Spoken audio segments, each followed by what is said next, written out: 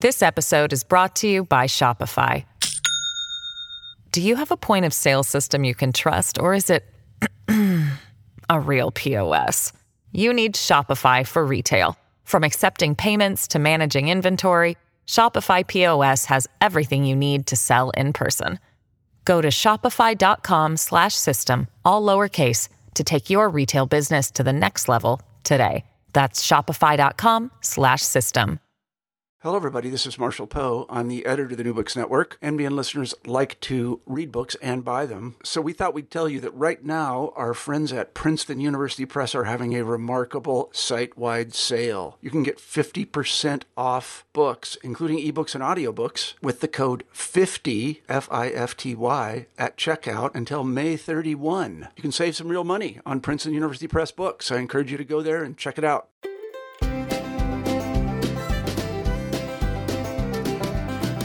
Welcome back to New Books in the American West, a channel on the New Books Network. I'm Stephen Hausman, your host for today's podcast. I'm speaking today with Andrew Torgett, University Distinguished Professor of Teaching at the University of North Texas. And we're going to be discussing his newest book, Seeds of Empire: Cotton, Slavery, and the Transformation of the Texas Borderlands, 1800 to 1850, which the University of North Carolina Press published in 2015, and since then won several awards and prizes, including the David J. Weber Clements Center Prize for the Best Book on Southwestern History from the Western History Association. Thank you so much for joining me today, Andrew.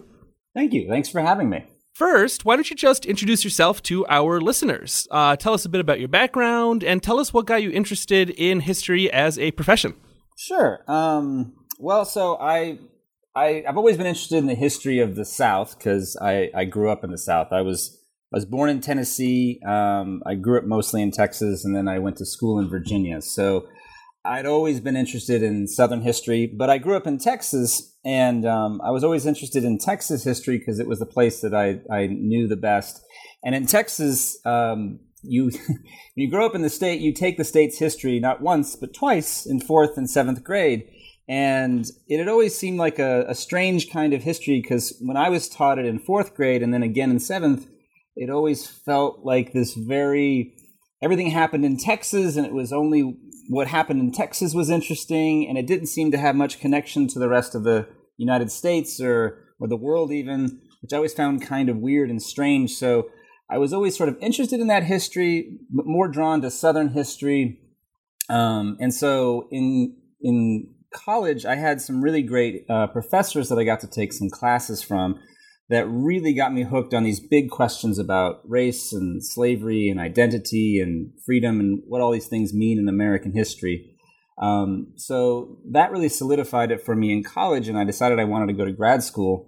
And so I went to the University of Virginia for grad school. And I remember when I got there, it felt like getting dropped off at a playground in a certain sense because there were all these other people who were just as interested as I was in these big kind of questions. And they were, from all over the country, in some cases all over the world, but were deeply engaged. And it was such a intoxicating environment to be talking about and reading these books with these people. And really the arena of ideas that I think scholarship is all about became this thing that drew me in a way that just kind of set me on fire. And so I can't imagine really any other job that would be as satisfying, I think, as getting to do what I get to do, which is, read and think and write and engage people on these sorts of questions.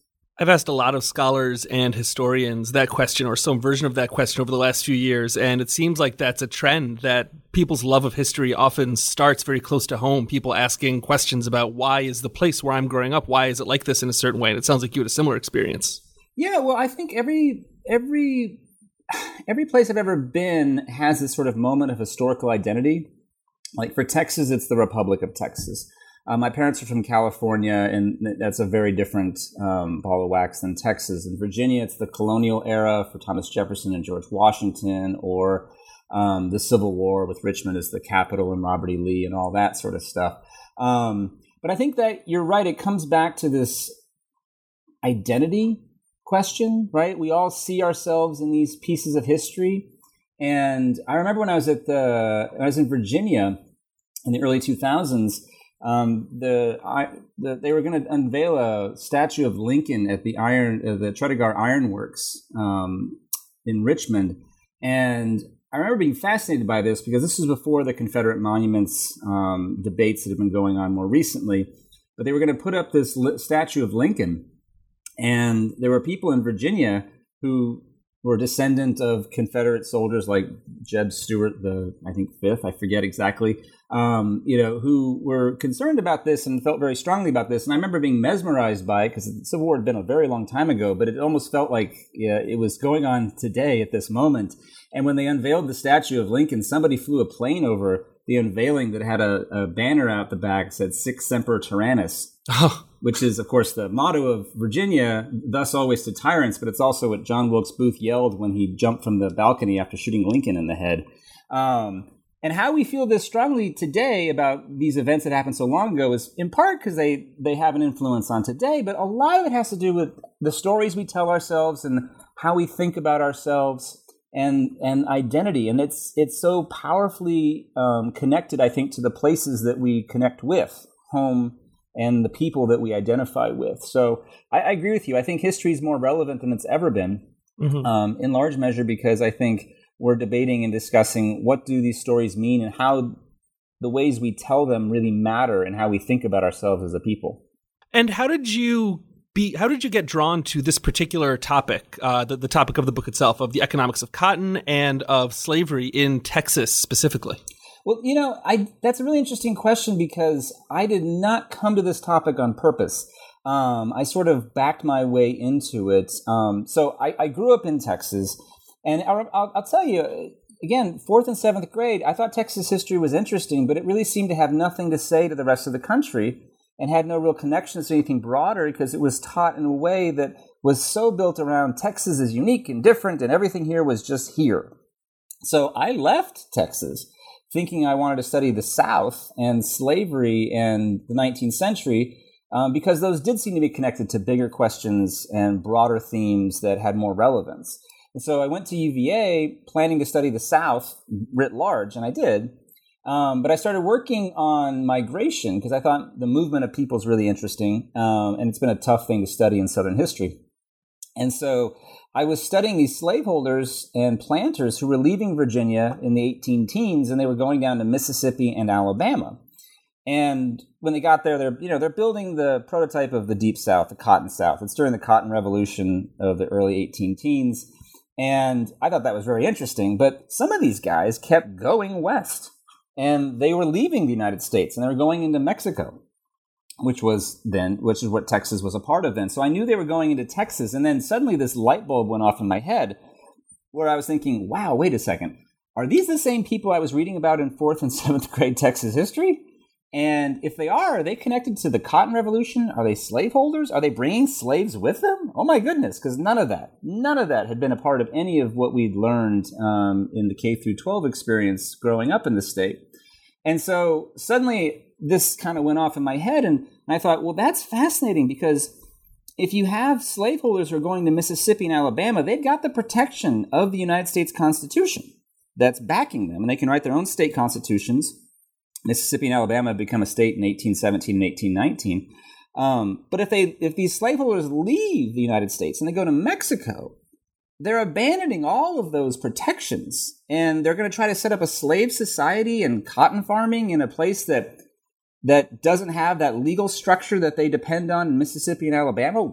What does that look like? And how would they explain that to the Mexican government, why this is a good idea? Mississippians don't have to explain to the United States why slavery is something they can keep because it's written into the Constitution.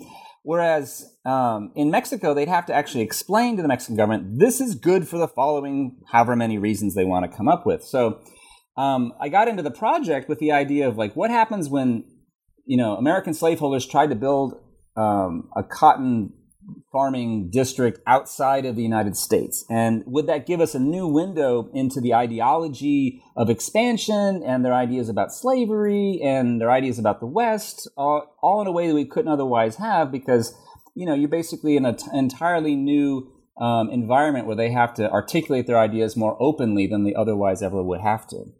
You were talking a couple of minutes ago about the importance of place in history, and this is a book about a particular place. So let's start by just having you set the scene for us a bit. Where exactly are we talking about here? What is that place like, and what are the political and social circumstances of the Texas borderlands in the beginning of the 19th century?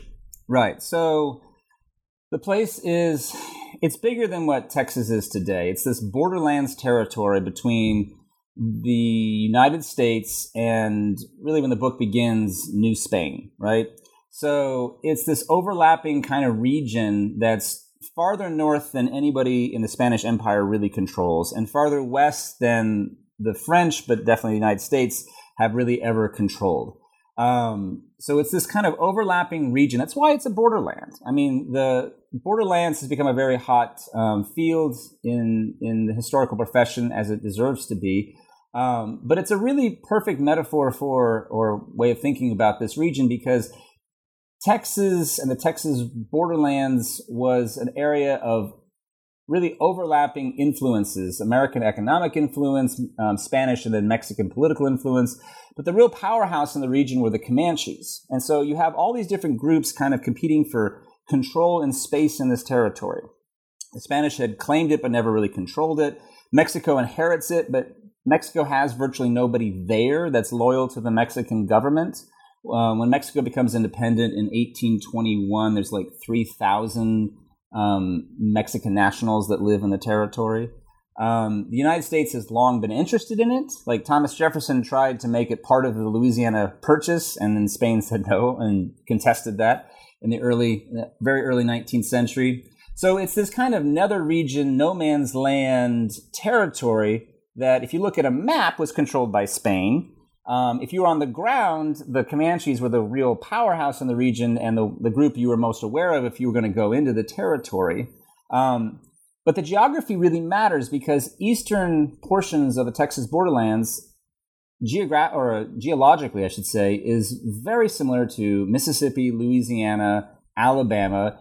It's this Gulf coastal plains region that's well watered. It's great lush landscape that's perfect for cotton farming. And it has the same, benefit of being close to the Gulf, that you have frost-free days that are very conducive to growing cotton. You've got great shipping opportunities to get to New Orleans.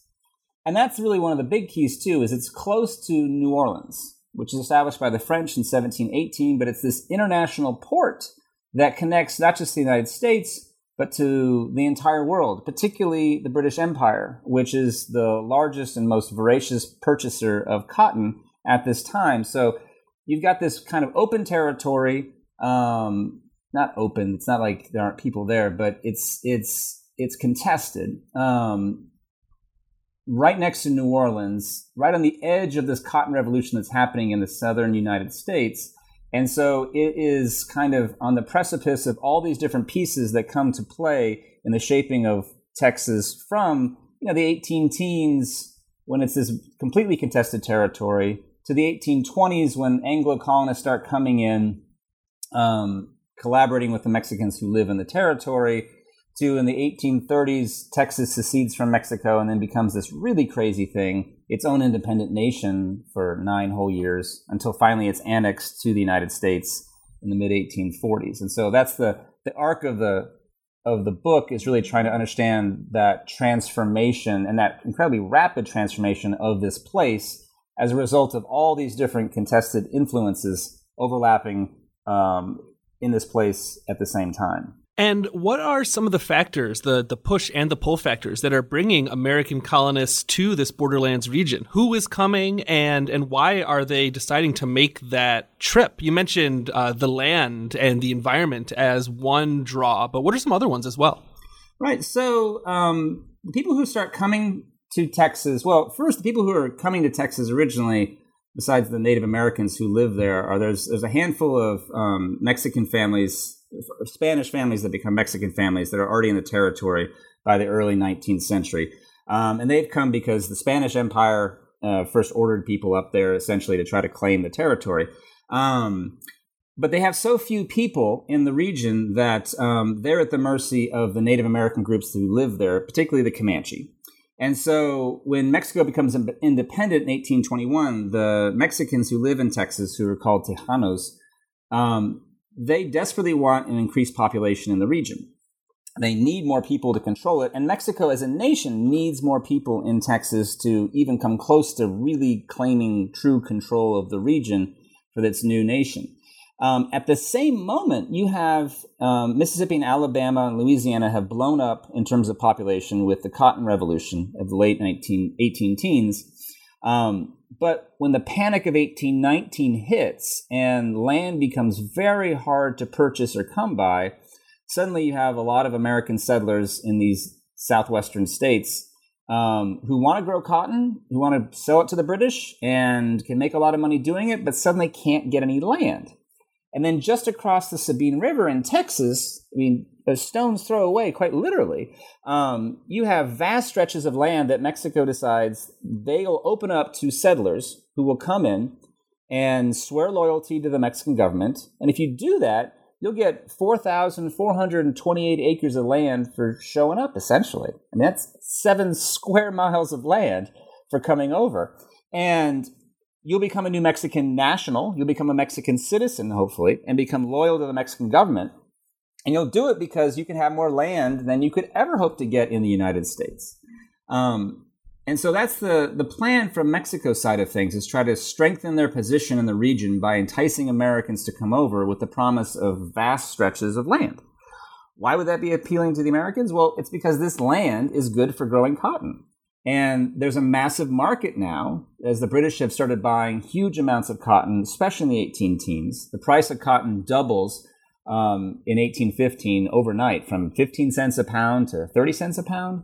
So the market forces are tremendous in terms of the incentive for these Americans to come in and get the land and grow cotton. And so by the hundreds and then by the thousands, they start coming in the early 1820s. And they're all being ushered in by a fellow named Stephen F. Austin, who is he's known as an impresario, which is essentially a land agent for the Mexican government. And so he's bringing them in part because he can make a lot of money off of that process too. He'll get a whole lot of land for bringing in several hundred families of Americans coming into the territory.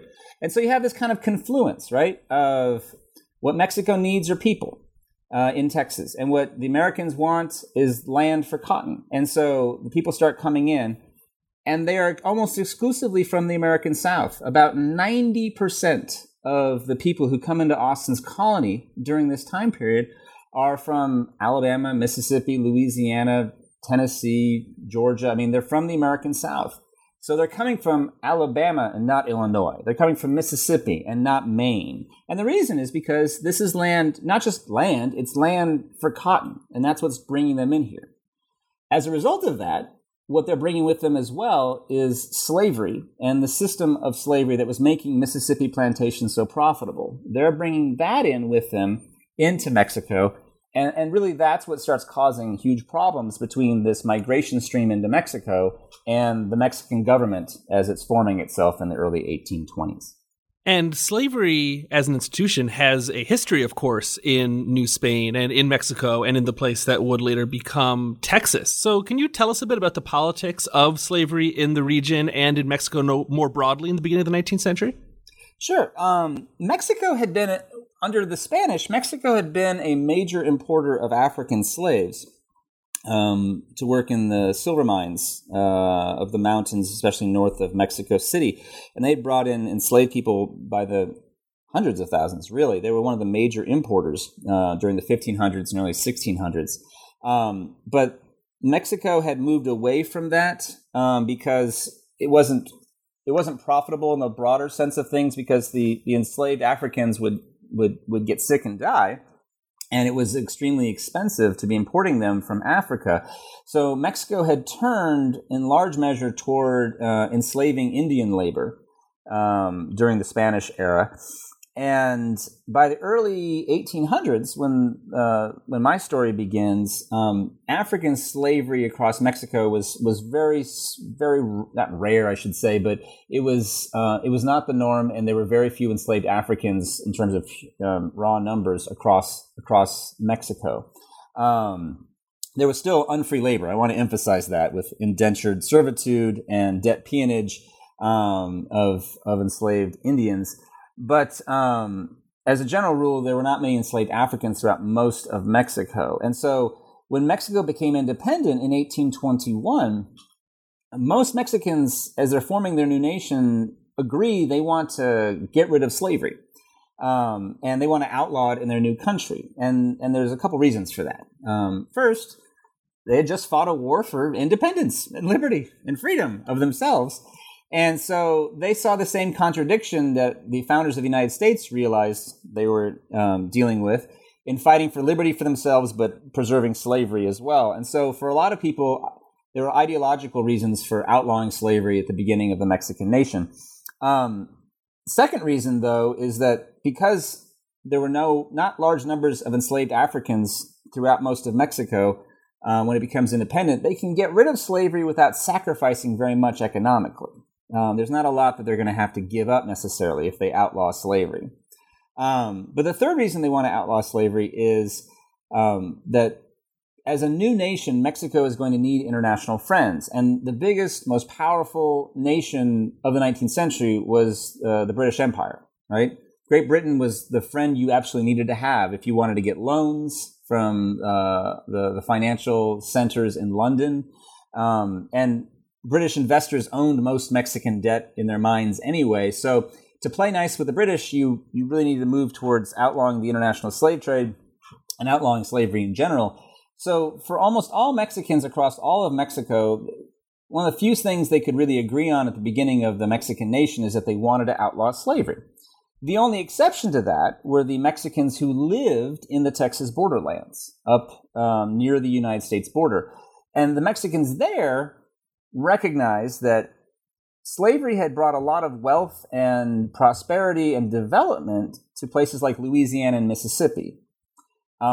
They wanted that same kind of development in Texas. And so when these Tejanos who lived in places like San Antonio, they would go to New Orleans to trade. They would see in New Orleans, which is the biggest cotton trading port in the southwestern United States, and it's the biggest slave trading center of the region, all the economic power and value that the slave system had brought to the southern United States. And so they were very interested in bringing that kind of development and really the cotton revolution into Texas, in large measure because there seemed to be no other way to develop the region and to bring that kind of prosperity to themselves and their families that they could see. So for them, the Tejanos in Texas, the Mexicans who lived in the Texas borderlands, they saw slavery kind of as a means to an end of developing the region, and they took a very different view than Mexicans throughout the rest of the nation. And so this became a giant political battle within Mexico about whether or not slavery would be outlawed across the nation, as most Mexicans wanted, or if it would be allowed to remain in certain places, particularly the Texas borderlands,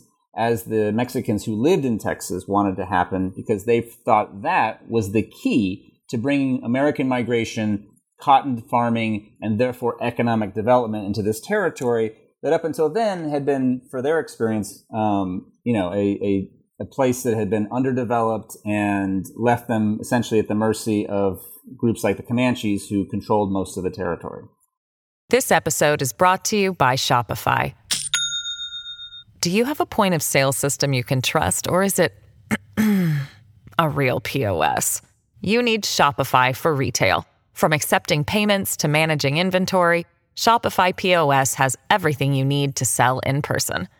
Go to shopify.com/system, all lowercase, to take your retail business to the next level today. That's shopify.com/system.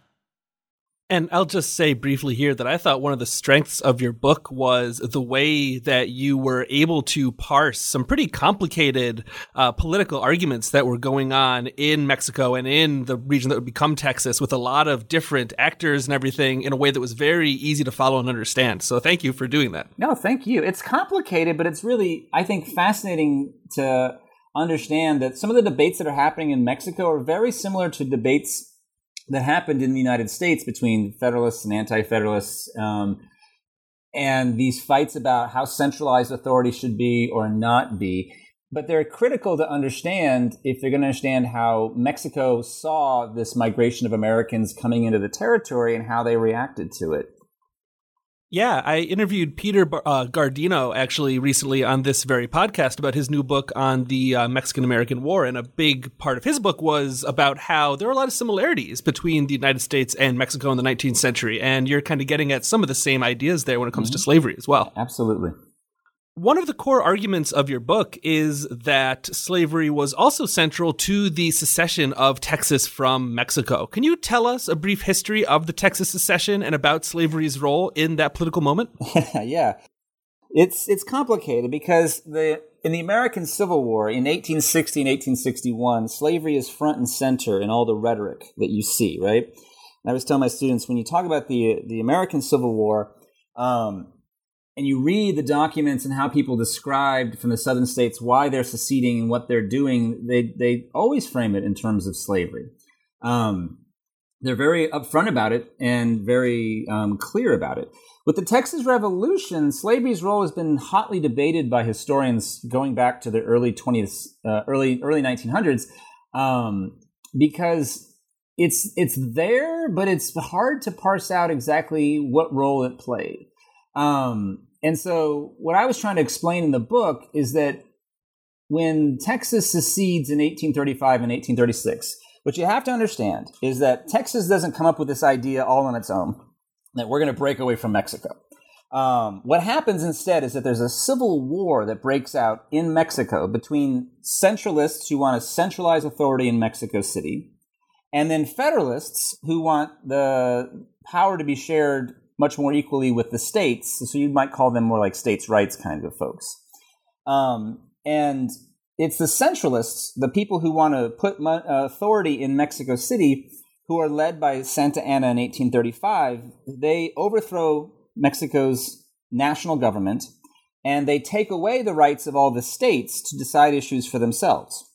And so when that happens, a civil war breaks out across Mexico, and many states revolt against the Mexican government. So it's not just Texas that goes into rebellion. You have places like Zacatecas that goes into rebellion. Yucatan is kind of always rebelling during this era.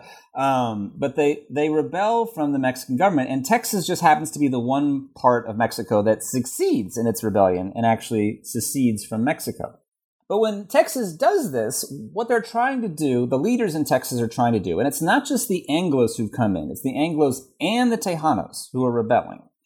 And what they're trying to accomplish is they're trying to preserve the old Constitution of Mexico that gave them authority in the states to decide things for themselves. And the reason they feel so strongly about that is because they want the authority as their own state to decide issues for themselves, the foremost of which was slavery. Because the one thing that Texas had been fighting about with the national government of Mexico and other levels of the Mexican government was whether slavery was going to remain legal in Texas or not. And the short version is the National Constitution of Mexico had not outlawed slavery. It had allowed the states to decide that for themselves. And then Texas had tried to preserve slavery in its state level, but it was connected to another state in Mexico called Coahuila that tried to outlaw slavery. And the point is, the leaders in Texas realized that if we could just be our own state and we could write our own state constitution, then we could preserve slavery here and then decide things for ourselves the way we've always wanted to. And that's the key to our future, is having that kind of autonomy of our own state right to preserve slavery that we need to defend and make sure that we can develop the way we need, because that will allow us to have the region develop as we need. That's key and that's core to how they understand the situation when Santa Anna overthrows the National Constitution of Mexico and then creates a situation where there's a civil war in Mexico. They're rebelling at the beginning not to be their own country. They're rebelling to preserve this old order that would give them the power to create their own constitution to defend slavery. Slavery is at the core of all of that, and it's woven throughout all of that, but it's a very complex story. And so it is at the center of all of this, but it's been a very difficult thing for historians to debate over the years, because there's no new threat to slavery that emerges in 1835 and 36 per se. What happens is that the political order they depend on to preserve slavery in the region gets overthrown, and they're trying to restore that so they can protect what they see as the foundation of their cotton farming and the plantation districts and all the wealth and prosperity that's being brought into Texas during this time period. So it's woven deeply right next to political structure in the Mexican context, which is not different in a certain sense from what happens in the United States in 1860 and 1861, where you have the political structure and the future of slavery at stake. They're deeply woven within one another. But we have to understand that long arc in Texas to really be able to expose how central that really was. So after the secession, what was the role of slavery in the brief history, the decade or so long history of the Republic of Texas? Did the institution expand after Texas's independence, or did it contract, or what happened? See, that's what I find the most amazing about this story, is that the Republic of Texas emerges as this amazing thing because it's a slaveholders' republic. It is literally dedicated as a slaveholding nation from the beginning of its creation. It's, as I often describe it to my students, it is everything that the Confederacy wanted to be. But the difference is the Confederates don't win their war, so they don't get a chance to try out their idea of a true nation state built on cotton and slavery and all that. The Texans do win their war, and they do get to try out this idea. And it's our only window, really, into what might have been for the Confederates. And it's a true window, I think, into this ideology that creates the Confederacy that was in full bloom 15 years before the Confederates, 20-something years before the Confederates try out their idea. So when Texas becomes independent, the first thing they do, and actually do this during the Revolution before they even win their war, they write a constitution. And the Constitution of the Republic of Texas it's basically a very quick copy of the United States Constitution. The difference is that in Section 9 of the Republic of Texas Constitution, it has this huge raft of protections of slavery.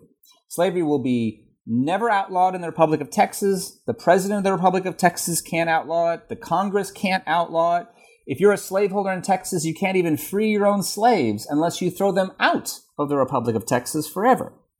And they build iron walls around slavery in Texas. And the reason they do that is because they know that the future of Texas is going to be built on cotton. 95% of the Texas economy, when it's a republic, is cotton exports. 95%. It's basically the only thing they've got. And they realize that the institution that makes that tremendously profitable has been slavery and will be slavery in the future. And if they're going to compete against the United States cotton, like in Mississippi and Alabama, they're going to have that institution to keep up and hopefully get past Mississippi and Alabama's production levels. And so they dedicate themselves as a slaveholders' republic from the very word go. And slavery expands tremendously during the Republic period. As migration comes in from the southern United States, people continue to abandon the United States and go to this new Texas nation. And the number of enslaved people in Texas goes up by about 600% during the 9 years of the Republic. And the slaveholder population increases an almost equally astounding 400-something%. So the expansion of all this is dramatic.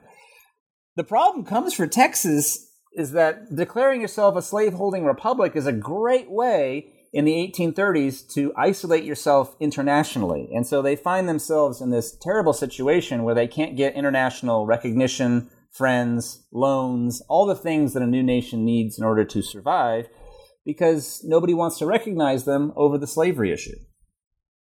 And of course, the Republic of Texas is existing right adjacent to the United States, which during the same time period is undergoing itself a huge and increasingly partisan debate over the role of enslavement of African Americans in their own politics.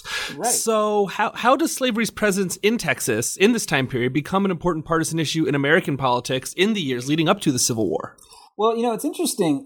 Texans thought that would play to their advantage. So you're absolutely right. And this is something I try to emphasize with my own students. When Texas becomes independent, when all that's happening in the mid-1830s, the United States is gearing up in this roiling debate over the future of slavery in this country and its expansion west. And, you're having the fights over the gag rule and things like that in the United States Congress. You have the rise of Garrisonian abolitionists, right? And you have people in Mississippi and Alabama increasingly concerned about the future of slavery in American politics. In Texas, the leaders of the Republic thought that played to their advantage because what they thought they were creating was a safe haven for slaveholders and cotton farmers in North America. And so if you're worried about William Lloyd Garrison and you're in Mississippi, or you're worried about, anti-slavery politicians like John Quincy Adams, you can leave Mississippi and you can come to Texas where those people are not allowed. There can be no abolitionists in Texas. There can be no anti-slavery politicians in Texas. It'll be a safe haven for those sorts of places. They were wrong that didn't actually work out for the Republic at all. But it did help amplify these debates within the United States as well about the future of slavery's expansion in the country, because Texas tried also in 1836 to get annexed to the United States, and Andrew Jackson said no, in part because he thought it would create a war with Mexico he didn't want to deal with, but also because there was such it was the perfect amplification to the debates over slavery that were already going on in Washington, D.C., and the partisan divide between southern states and northern states about the future of slavery in the country. Because the question of adding Texas, it's a huge territory, and if it comes in as a slave territory, it could be one slave state, it could be 20 slave states. But whatever it does become, it's going to expand the power of the American South politically. Because that's one of the amazing things about the American political system is that political power expands and changes as we add territory, and you have new states that have at least 2 senators and 1 member of the House.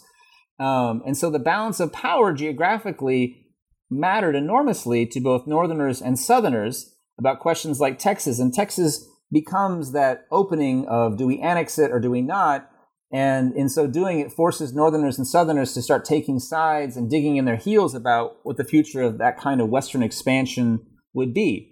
That the Missouri Compromise was supposed to have settled, but Texans had now reopened this whole territory to possibly coming in as slave territory in this far southwestern region that it might never have been a part of the United States.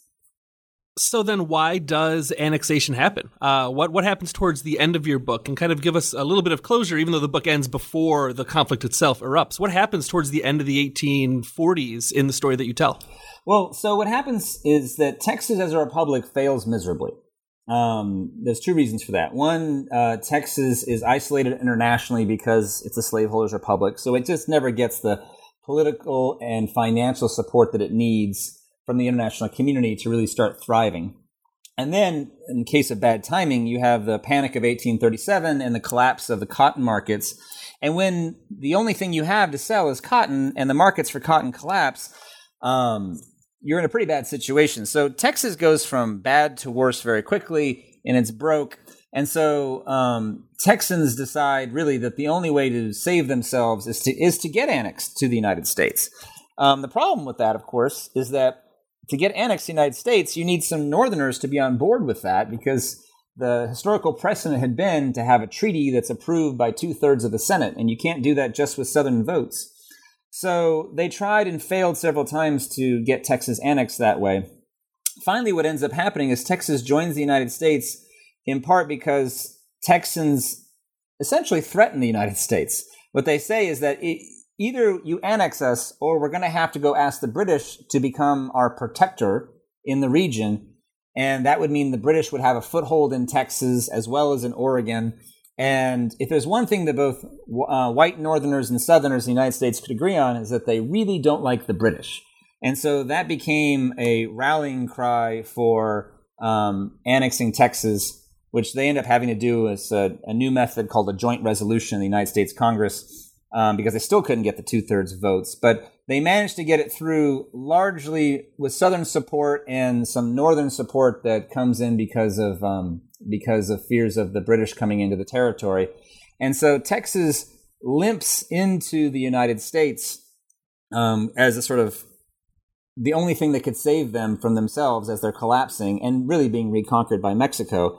And when that happens, it leads directly to a war with Mexico, the U.S.-Mexico War from 1846 to 1848, that not just secures Texas in the United States, but then brings the rest of the American Southwest into the United States, so that you have this massive new territory that's added out there, the Mexican Cession, 500,000 square miles of land all the way out to California, that begins this whole new level of debate about the future of expansion and the future of slavery in the territory that really sets the road to the American Civil War as it does break out in 1860 to 1861.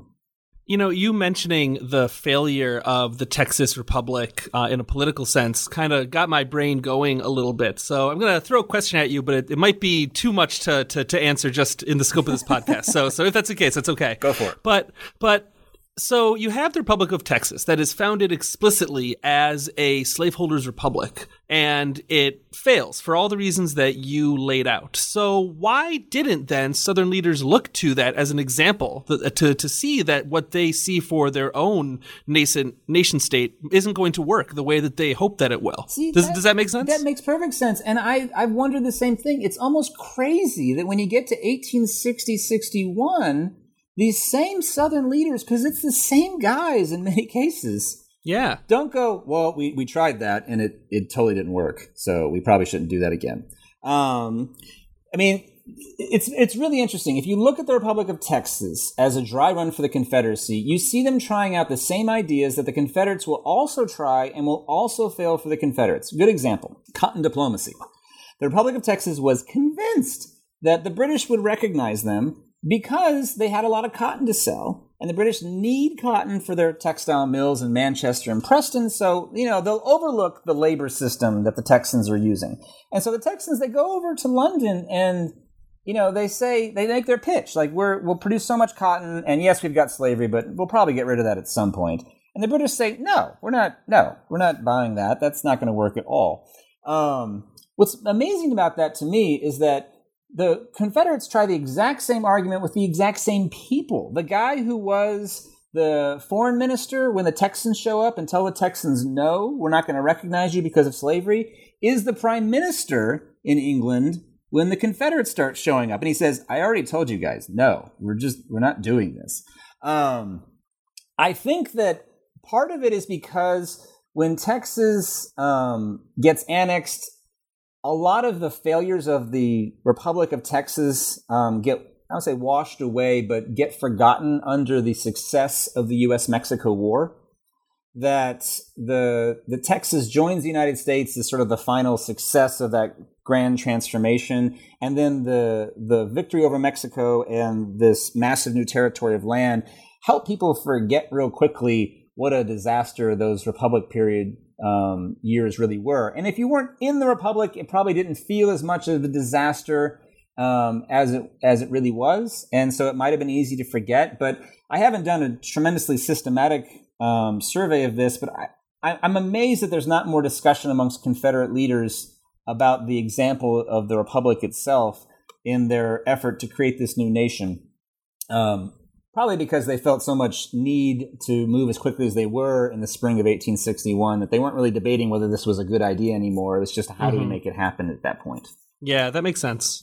You make a number of big, important points in this book, but if there's one takeaway that you hope readers come away from your book with, what might that be?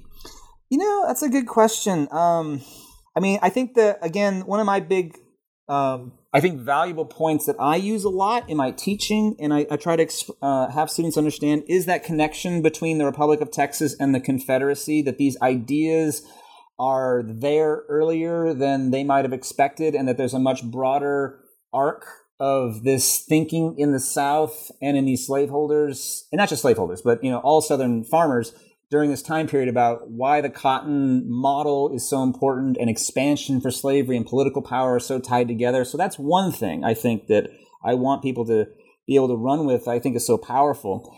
But another is that, again, this story doesn't just end at the United States official borders, that Americans were going beyond American borders and spreading this system with them.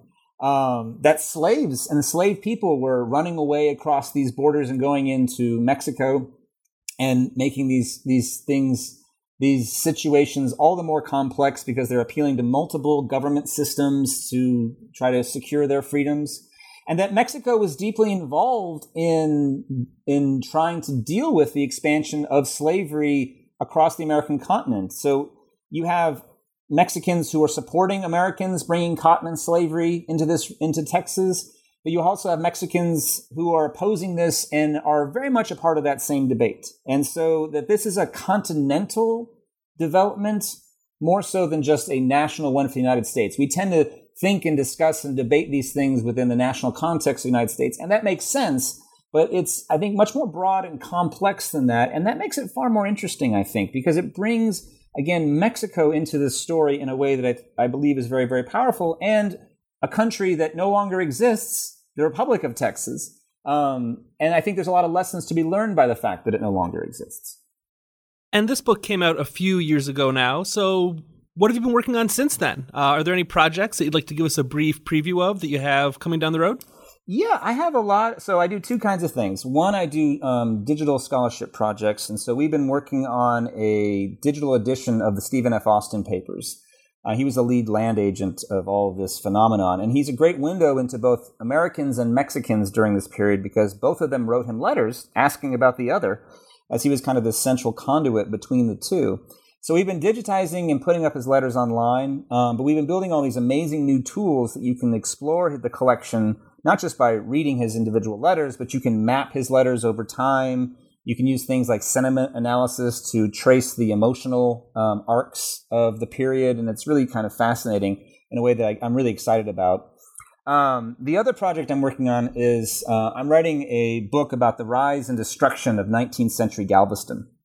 And the reason that's interesting to me is that Galveston, at the end of the Texas Revolution, had nothing on it but 3 trees and no people, because the Mexican government would not allow a port to be established that close to New Orleans. But as soon as the Republic is established, all the big leaders in Texas give themselves exclusive title to the island. They create this thing called the Galveston City Company, and they create a city out of nothing.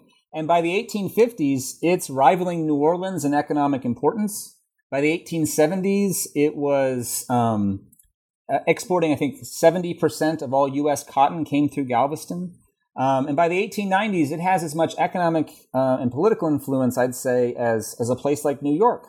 But we've forgotten all of that because it was destroyed in 1900 by the most destructive hurricane in American history that killed 8,000 people. And so the book is about the rise and destruction of 19th century Galveston as a window into the development of the region, but also as a window into the development of the American Southwest, because it became the key to financial movement, immigration that created not just Texas as it was, but really, Colorado, Nevada, Utah, all these places end up depending heavily on what's coming through Galveston during this period. And I have one final question, which I came across when I was doing a little research on you in prep for this interview, which is, so last summer, you actually broke a world record. What record did you break, and what brought you to wanting to break this particular world record? It was the world record for the world's longest history lesson, which I think all of us have felt like we've taught at one point or another. But so the idea behind the record was my kids actually came up with it. I have an 11-year-old son and a 9-year-old daughter. And we were talking one day about setting a world record because we were looking at the Guinness website and they were trying to think of cool records to set. And then we saw that you could set a record for world's longest history lesson. And we decided to do it in part because I've always wanted to do something like that. I thought it'd be fun. We were also doing it because we turned it into a fundraiser for my library. We have a digital archive called the Portal to Texas History that's amazing, and we were trying to raise support for it. So we thought this might be a good way to do it. And so we put it together, and it took a year of planning to put the world record together.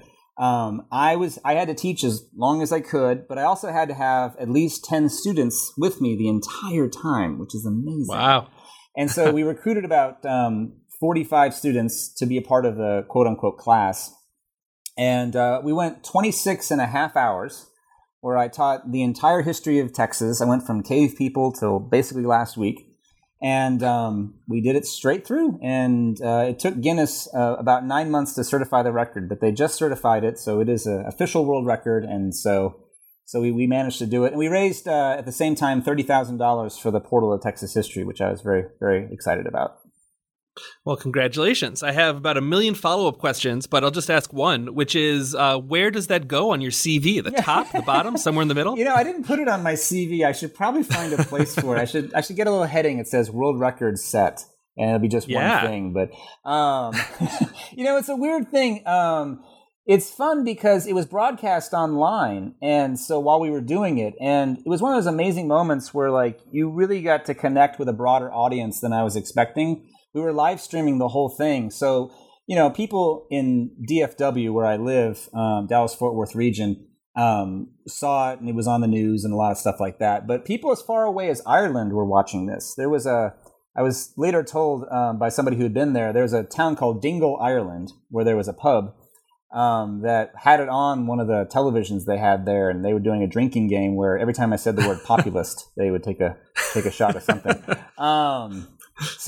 It was a lot of fun to be able to do something like that. And it was a reminder, I think, again, of how much excitement there is out there for exciting, interesting stories about the past that people can connect to. This gets back to what we talked about at the very beginning about that power of identity in place, and that people really want to understand history, not just because they're fascinating stories, but because they find a connection with it themselves. Dr. Andrew Torget is the University Distinguished Teaching Professor in the History Department at the University of North Texas. And his latest book is the award-winning Seeds of Empire, Cotton, Slavery, and the Transformation of the Texas Borderlands, 1800 to 1850, which came out in 2015 with the University of North Carolina Press. Thank you so much for talking with me today, Andrew. Thank you. I appreciate it so much.